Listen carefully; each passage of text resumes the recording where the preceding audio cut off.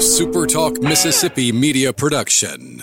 Hi, this is Dr. Andy Barlow with the Chiropractic Physician Center of Tupelo and author of the #1 bestseller, The Code Breaker. Are you sick and tired of the medical merry-go-round? Are you looking for a potential solution to your health problem? Be sure and listen to our podcast, The Code Breaker.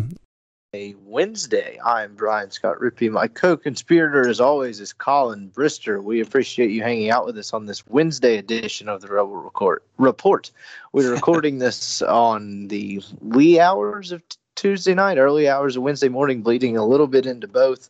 I was in Pearl for the Ole Miss, or the Governor's Cup. Ole Miss loses to Mississippi State 8-1. That's predominantly what this podcast will be about, probably keeping it fairly brief. I've got to get up in a couple hours and drive back to Oxford because I'm still doing the whole school thing, which is what I would like to call You're about done, though, right? Like it's almost over, right? 3 weeks left, or okay. No, less than that, probably like 2 weeks, finishing up some final projects. I don't know if my mom listens to this, but I would say my give a damn level is between a -5 and a 0 on the. What was better, your give a damn level now or your senior year? Oh, it's definitely now, because my senior year is one of those things where, like, by the end of that, I didn't really know what I was doing. So it's not like I wasn't trying in school. I was just a little checked out. Like, now I've got a full-time job. Like, working full-time and going to school was never part of the plan. That just kind of happened in between year 1 and 2. So definitely now. I mean, it is gone out the window. I think my teachers can probably tell that. So if one of my teachers happens to listen to this, sorry, not really. If you fail now, there's still a backup plan. Yes, exactly. So, like, it's just like, you know what, I'm just gonna do nothing for the next couple weeks, peek in the mail in June and see if the diploma's there or not. Then I'll know. Then I'll know whether I got through. I'm just kidding, kind of. So Ole Miss loses 8-1 to Mississippi State in a game that just, for a game that was such a dud, there was a whole lot going on, and that feels like the if nothing else, as underwhelming as Ole Miss fans seem with this season, it hasn't been boring. Or at least not from my perspective covering it, because there's so many moving parts to this team that, like, an 8-1 midweek loss, you're like, holy hell, I could write 3 stories from what happened. Well, you look up in the 9th inning and, Gur Holston is alive. How about that? So you know what? Let's just start in reverse chronological order, because why not? It was an 8-1 game. Who cares? So I'm sitting in that press box, and obviously no one cares about this, but that press box is a AA press box. There's no media that covers minor league baseball. There's tiny, like, media seating area. So me and my esteemed colleague Brian Haydad, I've covered like 7 or 8 games there now, so I got a little life hack. So we go into the auxiliary/TV booth, whichever one is open, that the normal, like, media is just doesn't know, like, they're allowed to sit in. And I knew this game wasn't on TV, so me and Haydad are the last ones there coming for radio, and he's like, oh, there's nowhere to sit. And I was like, oh, wrong, I got this. And we walked into one of those rooms that said private, and plopped down there. No one ever said anything to us. So we got front row seats. But I say that to say is Haydad's sitting on the level behind me. It's literally us two in basically what's like a cubicle, but we have a good view, which is like a that's at a premium in this press box. But because you can sit in places in there and literally see like a third of the field. So it gets to the 9th inning. I have my head down writing, and Haydad goes, oh, Ole Miss changed pitchers, Gur Holston. I kind of started laughing. I look up, and Gur Holston's standing on the mound. I was like, oh, my God, what's going on? Like, what is happening right now? So, and then Gur Holston proceeds to put up Ole Miss's first scoreless inning since the 4th. Because sure, why not? So, I don't even know how to, like, dissect this. So he gets in there, and I kind of give Haydad the lowdown. And for those of you that don't know, Gur Holston has not appeared in a baseball game this year. He was a guy that was a midweek guy his first 2 years, sometimes came in relief. A guy that along with Jordan Fowler, took a bit of a step at the end of last year. And we've said this before on the podcast before, that if you've listened, this is nothing new. If you're Ole Miss last May, you're looking at Jordan Fowler and Gur Holston, and you're saying, that's 2 weekend starters, or that's a weekend starter and probably one of your top 2 innings eaters out of the bullpen at absolute worst. Fowler's been horrible and pretty much been obsolete the last couple of weeks. And Holston has battled what he called dead arm in the offseason to what he didn't really hit much on this after the game, but basically some mental issues as well. And I don't mean like mental issues like that. I mean, like the yips is the best way to describe it. Yes, mental issues is a terrible phrasing, but it's late at night. The yips. He had the yips. He kind of forgot what he was doing per se, throwing motion wise. So basically, he hasn't been seen in a game all year. You didn't know whether he was going to redshirt. You'd kind of been hearing he was getting close. You didn't really know what to make of that. And all of a sudden, 8-1 game, Governor's Cup, 8,600 people in the stands, probably less than that at this point, and he's on the mound. And hits a guy in his first pitch. Yeah, so that's kind of what I was getting at before I got off the rails. You had heard all these rumors about his velo, not rumors, but you had heard kind of rumblings of the velo being way down and that being part of this. And he throws something at 81 miles an hour that hits the first guy. It was a curveball. Mike said it was a curveball. Okay, well, you didn't know it. You didn't know it at the time, right? I had no idea what it was at the time, and so I'm like, oh god. So I was texting. So he threw a bunch. It didn't help, a guy in the press box with the naked eye because he threw a ton of breaking balls, threw very few fastballs. So he's sitting there, he hits the first guy, walks the next guy, and you're like, oh, God, like, here we go. And Haydad was like, oh, man, he does have the yips. And I was like, I wasn't lying. But he's going 84, 84, 79, 81. I'm like, what is this fastball? And then he hits 87, and then he hit 90 apparently once. 90, I missed that. But he was 86, 88 a few times, 85, 87, somewhere in that range. Yeah. And honestly, so after the first two guys, he was okay. Yeah, he's fine. I mean, look, I'm listening on radio. You obviously had a better view of it than me, but DK and Keith said that, that he kind of looked like they expected him to. He's never going to get, back to form if he's not pitching in games. You can do as much simulated work as you want. Pitching in games is going to be what brings that kid back. So they've got to get him some work. Look, with this bullpen situation, I mean, I don't understand how you just don't keep running him out there and hope good things happen, because it's not like anybody else outside of Max Chofie and Tyler Myers, outside of the obvious two, and Miller and Caracci are producing at a high level. So why not try somebody else? Yeah, so after that, he gets a strikeout, a fly ball, and a ground out. It may have been a pop-up. And, he kind of walks off the mound. You're like, okay, that happened. And it's weird because it's an 8-1 game. The offense, struggles again. And you're sitting there and you're like, it's not a big enough sample size to call that a bright spot or anything close to it. But it's like, okay, like this is at least an option now. And like, as you mentioned, for a bullpen that's spread very thin at the moment, you got 2 to 3 guys not named Parker Caracci that you can rely on to get you to the ninth or somewhere around the ninth before Caracci can kind of mow down the last couple outs. It's at least an option. Yeah, I mean, it can't be any worse than anything else you're trying. So, look, Greer Holston's been in big situations before. He was on the mound last year when they tried to close out, or when they did close out Tennessee Tech in the winner's bracket game. Obviously, Houston Ross had to come in and finish it. But, I mean, this kid's thrown big innings for almost 4. He closed out the SEC tournament title game last year. So they've relied on him before. And, look, he's obviously battled some mental issues and like we called it, the yips. But it was good for him to get back out there and record 3 outs in the Governor's Cup. And, yeah, like you said, I mean, it's a situation where this bullpen's need any help they can get. Not really from a numbers perspective. They've been fine numbers-wise. It's just the numbers are coming from 3 and 4 guys, and I don't know how much longer that can last.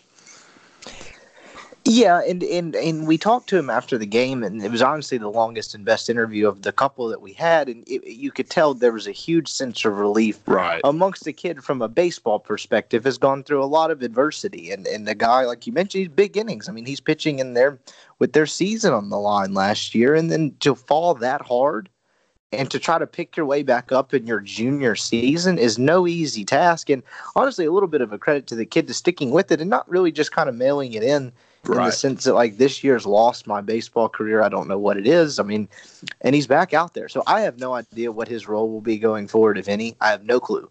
But the fact that he was out there was a big hurdle for him, at least mentally and probably physically a little bit too, because it's been a long time since he's pitched in a game. And so that's at least an interesting storyline to monitor because, all in all, now that the story feels a bit complete, it was a very bizarre situation.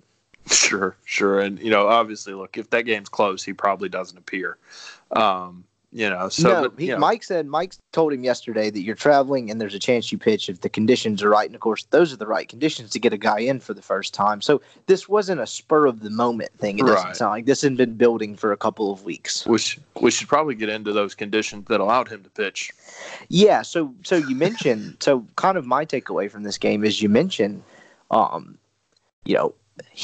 this being a somewhat big deal, whatever you want to call it, because Ole Miss's bullpen is spread so thin.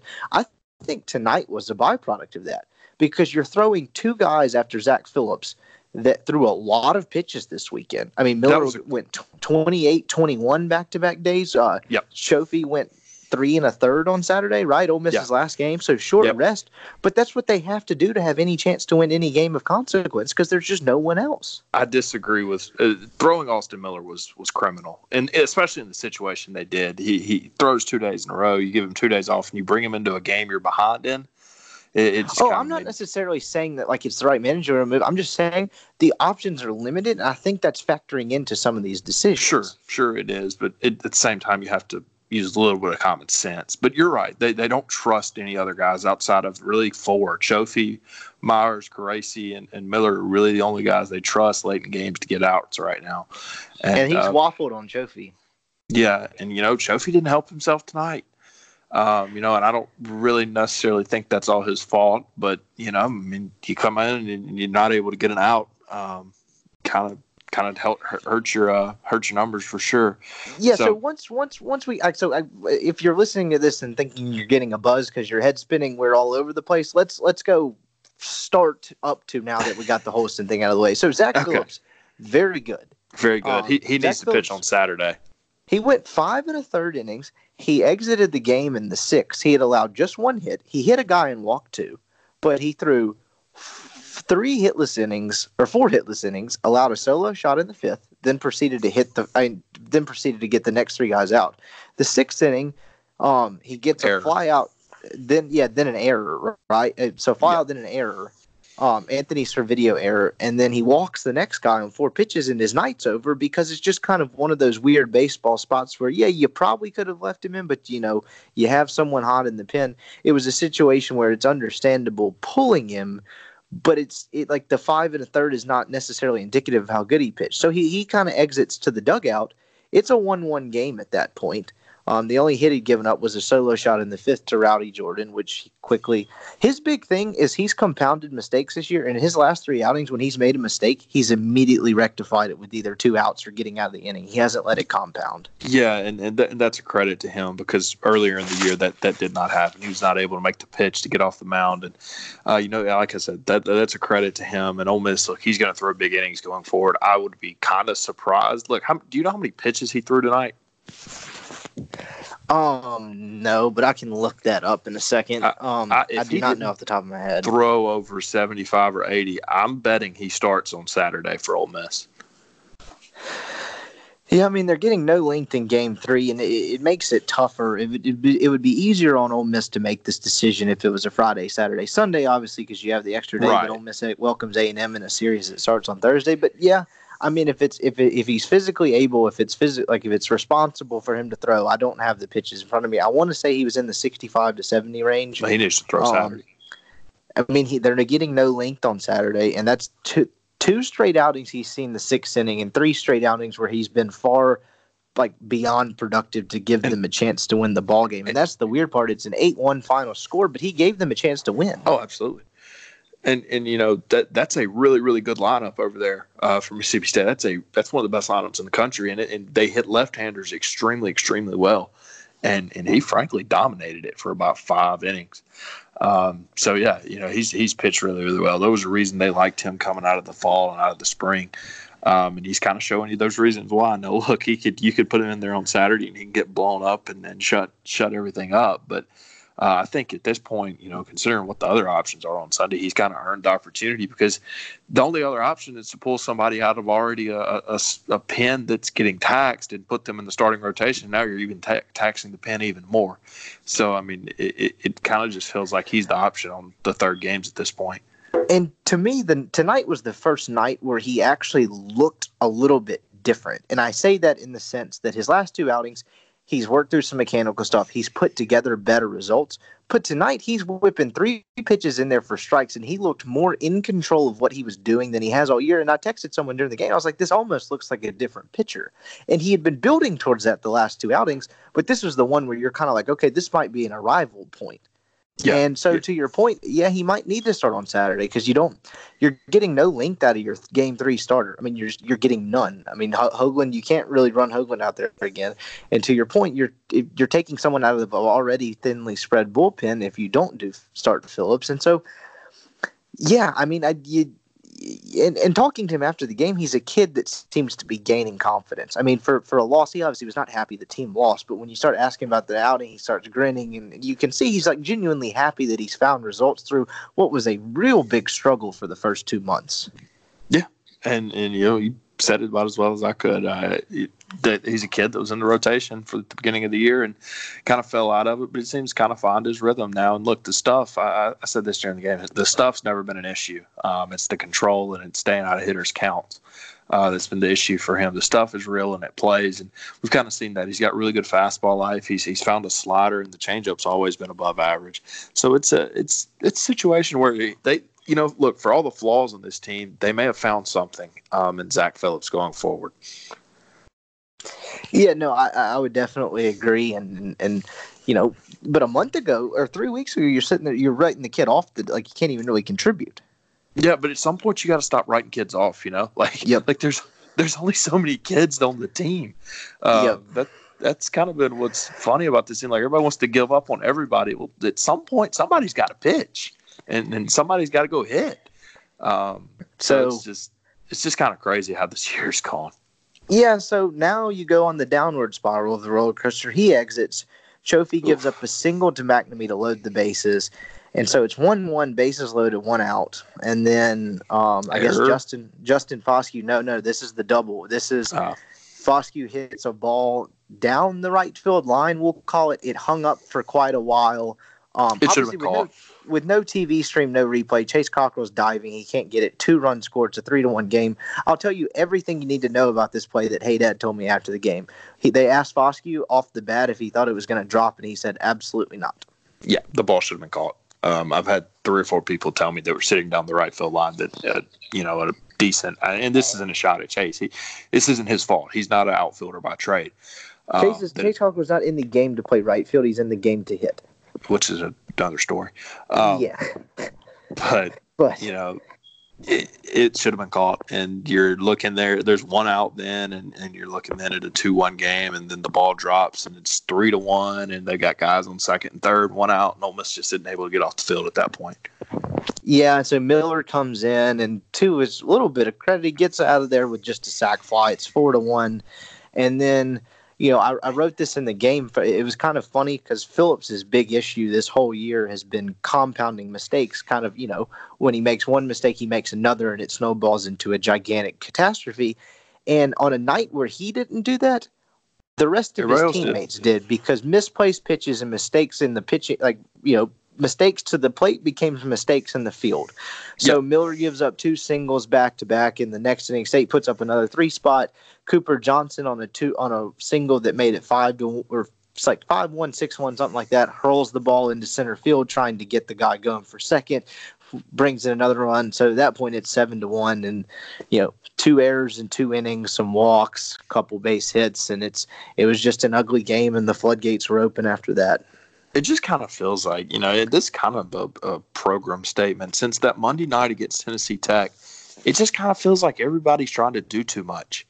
And I think the play with Cooper was kind of a fine example. There was no shot at that kid getting thrown out at second base. There's no shot.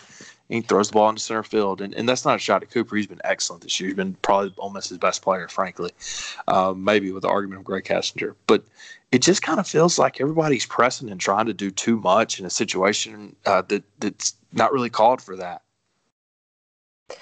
Yeah, and then it's just it's there doesn't seem to be a feel for this team from a managerial decision-making perspective, because in the sense, what in a AA ballpark, a big outfield, why you mentioned that this isn't like the 2-run double dropping is not a shot at Cockrell and an indictment on Cockrell because he's not going to make that play, and you know that. Why is he playing there? especially when he's not. And I like Chase, but he's not providing offense at all. I mean, and I wish he was, but he's not replicating the season he had last year at all. So I just, if you're going to play a kid, man, if you're going to play a kid like Cockrell, play Elko, because he at least he's going to be there next year, and frankly, he's a better outfielder. So it's just puzzling, kind of some of the decisions on this team right now. I mean, the lineup tonight was horrible again. It's just kind of wild how this thing's played out over this year from, just how they've played and from a managerial perspective. Yeah, and then it's just there's so many moving parts, as you mentioned, too. And tonight, Ole Miss goes 3 for 19 with runners on base and 2 for 12 with runners in scoring position, left 12 men on base. Oof. That's not good. That's not good. This team. Look, and I've said this already. This team's numbers, if you just look at them from a numbers perspective, they're just as good on offense as they were last year. So you ask, what's the problem? Well, look, this team last year played a little bit worse or a little bit better competition than this team this year in conference play. But frankly, the reason this team is not producing on offense like they did last year from a run scored perspective is they're not getting hits with runners on base. All their damage is coming with guys not on base, and that really can't happen because now you're relying single-handedly on home runs. So this team with runners in scoring position and runners on is frankly they're terrible, and that's the reason that you look up they're 10-9 and frankly battling a little bit to not like we've talked about hosting and all that. This team's battling to get into the postseason right now.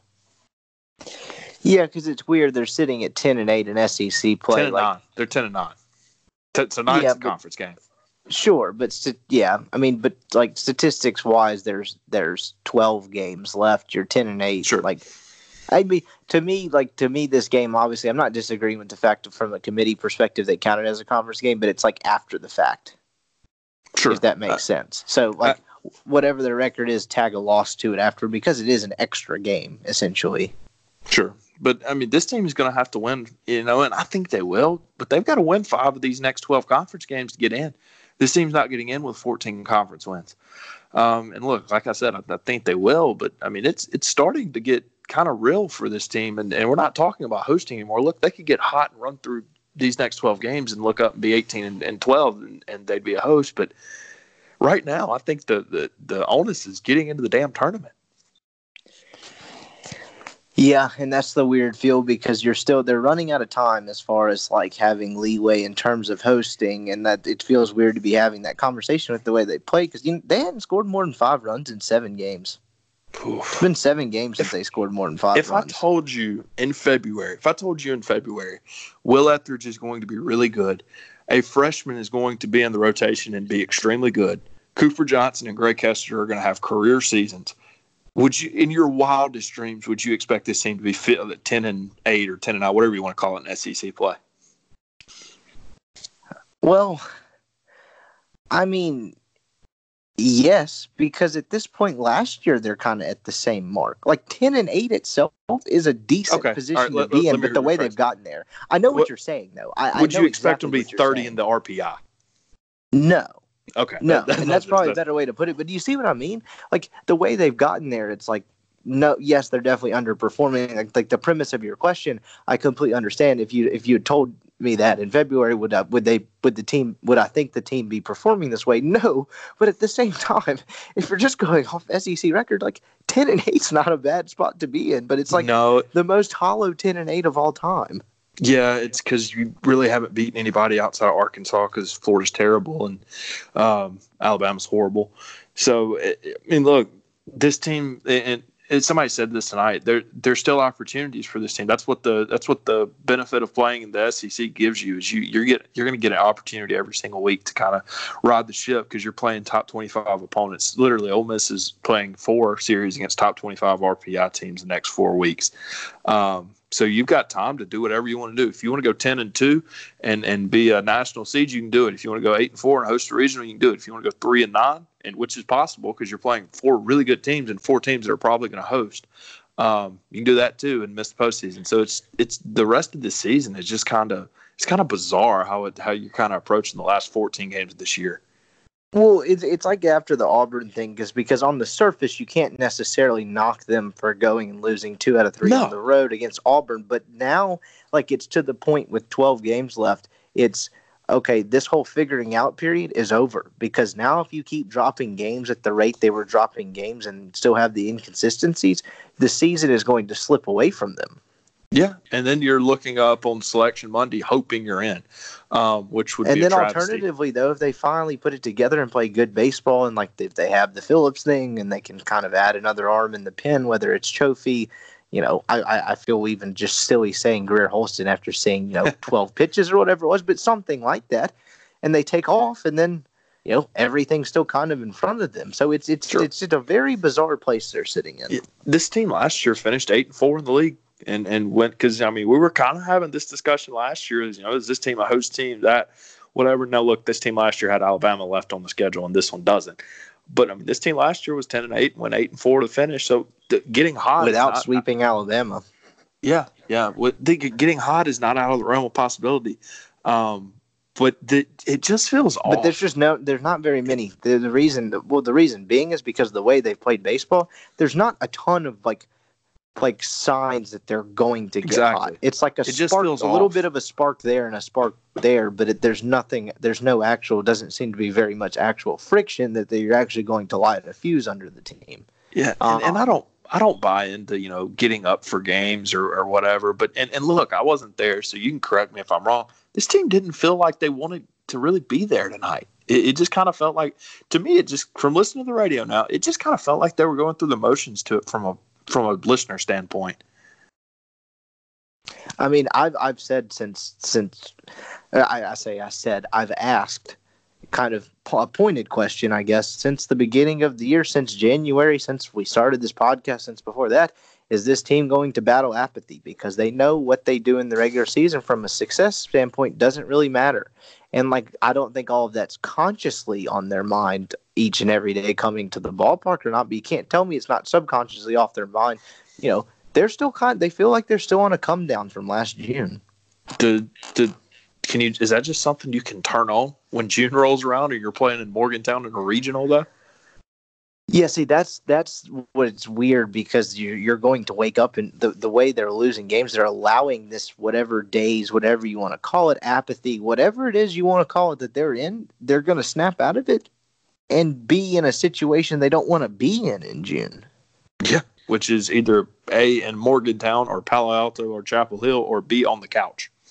And it'd be one thing, if everything behind Etheridge was awful, like if Nikhazy sucked, and if, Phillips is still awful and you're still getting nothing from Fowler, and then the offense is still not hitting, you're kind of like, okay, I can see where this is headed. This is going to go completely down the tube, but there's still glimmers to where you're like, okay, I could see how this could be figured out. Okay, let's do this. If I was to tell you that this team finished 8-4, what changed?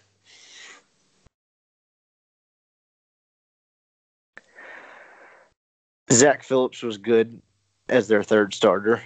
You think it's as simple as that? Well, I was going to say, I was going to compound it and say, I thought about just saying that, but I think it's like a Roth or somebody being good out of the bullpen. They have to have another bullpen arm. I don't think they can get through. Granted, they only have 2 midweek games, but I don't think they can get by with what they're running out of the pen right now. You saw it tonight. They were those 2 guys were gassed, but aside from a couple really unproven and waffly guys, there's nothing else back there. Offensively, you think if they keep performing this way, I don't really think the offense is going to continue to falter. I don't think these guys can be held down for too long. So I'm kind of with you in the perspective that if this pitching rotation kind of figures it out, I think the offense is going to come along. But man, this offense is struggling right now. Yeah, it is, but I think if this team, let's say, worst case scenario for Ole Miss, this team completely tanks, they fade weekly in a regional, history will remember this team, when people look at it from 100 mile above the earth lens or whatever you want to call it, 10,000 feet up, as the pitching failed it. Because you don't go into this year thinking Houston Ross going to be as bad as he is. You're getting nothing out of Jordan Fowler and you're getting nothing out of Gert Holston. So with all the offensive struggles and everything, I think if this team does fade down the stretch, history will remember it for the pitching failing it. I mean, there's always other things that come wrong with failure, but that's the most overarching thing with this team is that its pitching, and particularly the depth, has failed it. Well, see, here's the thing: is the pitching has been fine so far, but at some point this is going to blow out. Like you can't keep trotting the same two relievers out there and expecting them to continue to get outs at the level that they are. Austin Miller has been dominant. You can't trot him out there 3 games in a row, 3 games in 4 days, and think he's going to be able to deliver. That's not fair to the kid. So I'm with you. I think that look, the pitching's been fine up until this point, but at some point, man, when you're running the same kids out day after day, it's going to blow up in your face.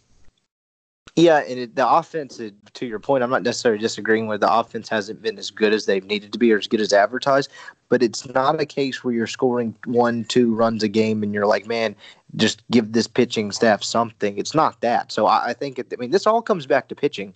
You can say what you want about the offense. Yes, they struggle to hit lefties. Yes, they scored 3-4 runs sometimes in games that you feel like they should get more, like tonight, where you only score 1, leave a bunch on base. But I think overall the thing that makes this sinker float is pitching.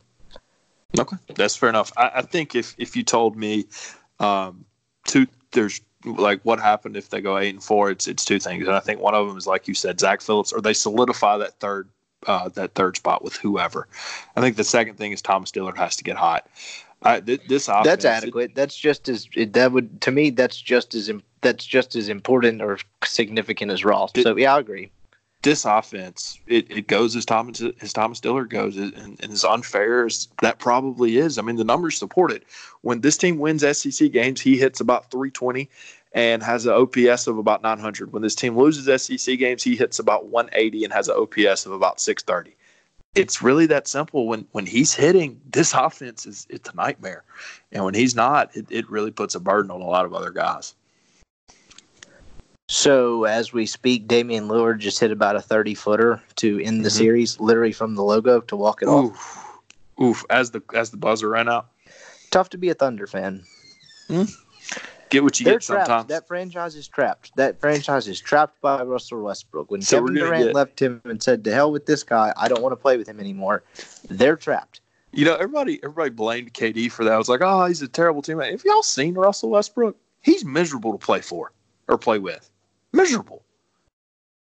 Yet everyone wanted to root for like Russell Westbrook as like the guy that stayed with the small market and got dumped by Kevin Durant. And he's not necessarily a bad dude, but the style of play he plays basketball, because his teammates swear by him. Like he commits Paul George to stay at Oklahoma City versus Los Angeles. Like you got to be pretty charismatic to do that. Fair enough. The way he plays basketball is so frustrating to play with and so frustrating to watch. I mean, he has one gear and it's volatile, it's frantic, it's I'm going to get this. And when he defers, they're okay. But it's like he can't keep from hitting the switch. Like at some point that switch is going on and he's going full Russell Westbrook mode. And they're trapped because there's nothing they're doing to make that team any better. They have 2 of the best 7, 8. Like if you really want to value Westbrook at his numbers, they have 2 of the best 7 or 8 players in the league. And there's nothing they can do to get better. They're held hostage by him. Yeah. I mean, because you got George on a supermax contract. I mean, it's just – I don't know what that franchise does. And I think Portland's about to play for the Western Conference Finals, which is just insane. But that's a good story. I like it. In this day and age – I think Denver can play with them. Oh, they can. I'm sitting here thinking they about can. They 100% can. I don't think that's over by any means. I think that's going to be a fun series where you have absolutely no clue what to make of it on a given night.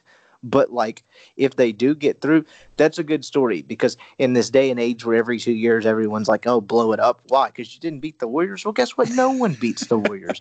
And that franchise is stuck with it. They built around Lillard. They built around McCollum. They're like, hey, we have a really good backcourt, and we're just kind of wait this thing out. And now it feels like kind of their moment. Yeah, and I don't think they can beat the Warriors, but yeah, I think if there's an NBA team I'm rooting for, I think it's kind of them because obviously my Lakers are nowhere near the playoffs. So I think if anybody could win the title, if I got to pick, I think I'd certainly pick Portland, maybe Milwaukee. Yeah, I mean, I just it's going to be interesting because this next round is going to be fascinating because as bad as the first round was, when's the last time you've had 4 second round series where pretty much all 4 of them, you don't really have any idea what's going to happen. I mean, you have no idea what to make of Toronto, Philly. You have really no idea what to make of Milwaukee, Boston, though I think Milwaukee's legit and they're going to beat Boston. I think they're more talented. I don't think anyone's stopping Giannis. If anyone's ever going to beat Golden State, it is going to be this Rockets at this point. They're catching the most vulnerable Golden State's been since they've added Kevin Durant. The Rockets are a better version than they were last year, almost inexplicably. Like, if there's ever a time to kind of be bullish on Golden State going down, it's the Rockets now. Yeah. I mean, I'm completely with you. The Rockets are going to do it. It's got to be this year. I'm curious. When do our NHL teams play again? I'd have to sit down and look at that one. It is throwing NHL on my plate at midnight on a Tuesday night is just a lot going on. The Preds got beat last night. I did see that. They did a double. Just one overtime. I actually watched that game. Sucks. Good for the Stars. But that's kind of how playoff hockey works. Like, if you put yourself in a position where you're facing an elimination game, particularly if you're like a higher seed facing elimination, kind of underachieved in the series, there is no like Golden State, hey, we're going to flip this switch and kick your ass. Like hockey, like one night, puck's not going in, hot goaltender, you're done.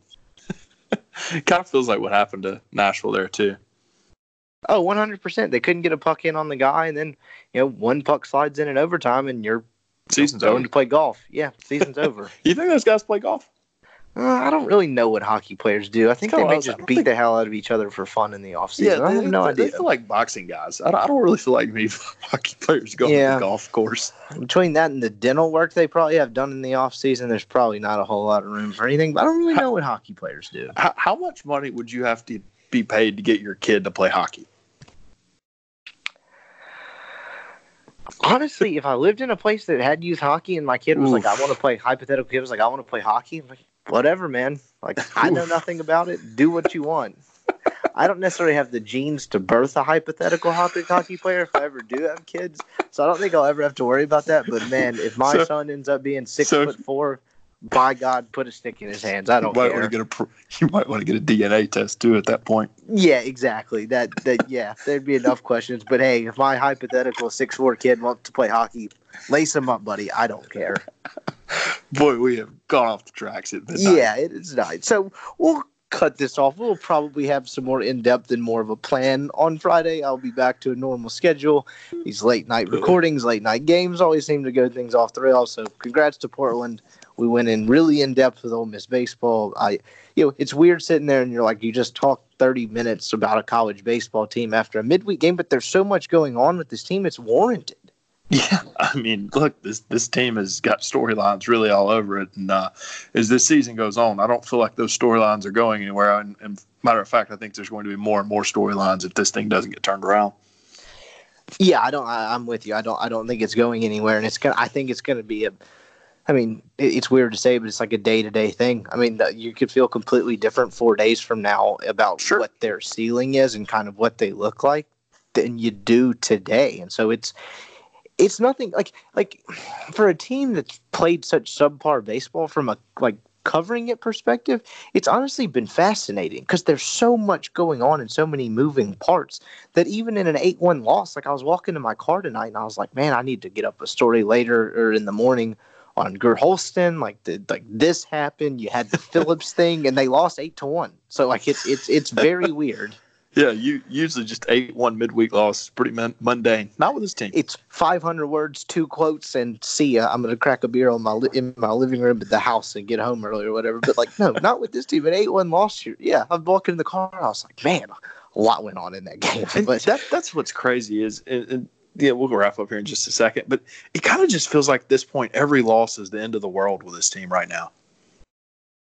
I don't know about into the world, and as much as it is, it's such a different world. Like their loss was so different. Like each loss this weekend was so drastically different, and because of a different reason. I know you have that with baseball a lot of times, but there's just the lack of a common thread. Like this is a bad not a great example, but covering the Reds last year, they had a pretty formidable lineup. But guess what? They lost games pretty much all the time because their starting pitching was atrocious. The bullpen got overworked. So you'd have a starting pitcher go forward, they'd put up 5 runs and lose 7-5. That's pretty much how that season went. This team, it's something else every single game. It's like they lost, and it's polar opposites.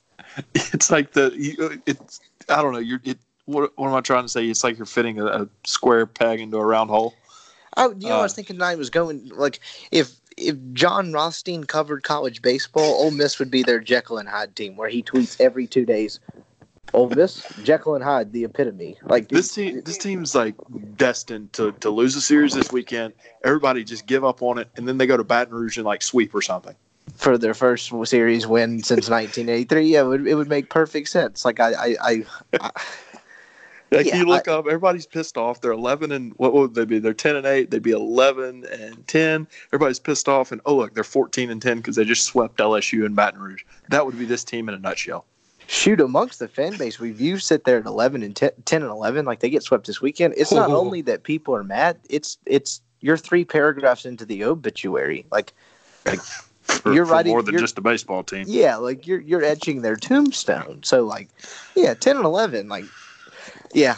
Oh boy. Know, so you get 10 and 11, you're gonna have a busy few months. Yeah. So but on the shorter calendar wise, I would think in terms of baseball. But yeah. Yeah, because 10 and 11, people are gonna want to start hearing about football at that point. Well, 10 and 11, you're sitting there like, is there a path to get in the tournament? How does that work? Yeah, they're gonna win 15 games. I mean, and it's getting harder and harder by the day. Yeah. So there'll be nothing. If nothing, that we won't be short on content. So we'll be back at it on Friday, I would imagine. I guess. What are we going to want to do? We baseball on Thursday. So I don't know. Hell, we might, depending on what happens between now and then, we might do both. I might get someone on to preview A&M. We'll just kind of play it by ear. But definitely be back Friday, if not before then. For Colin Brister, I'm Brian Scott Rippey. We appreciate you listening to this edition of the Rebel Reports, and have a wonderful day. Peace. A SuperTalk Mississippi media production.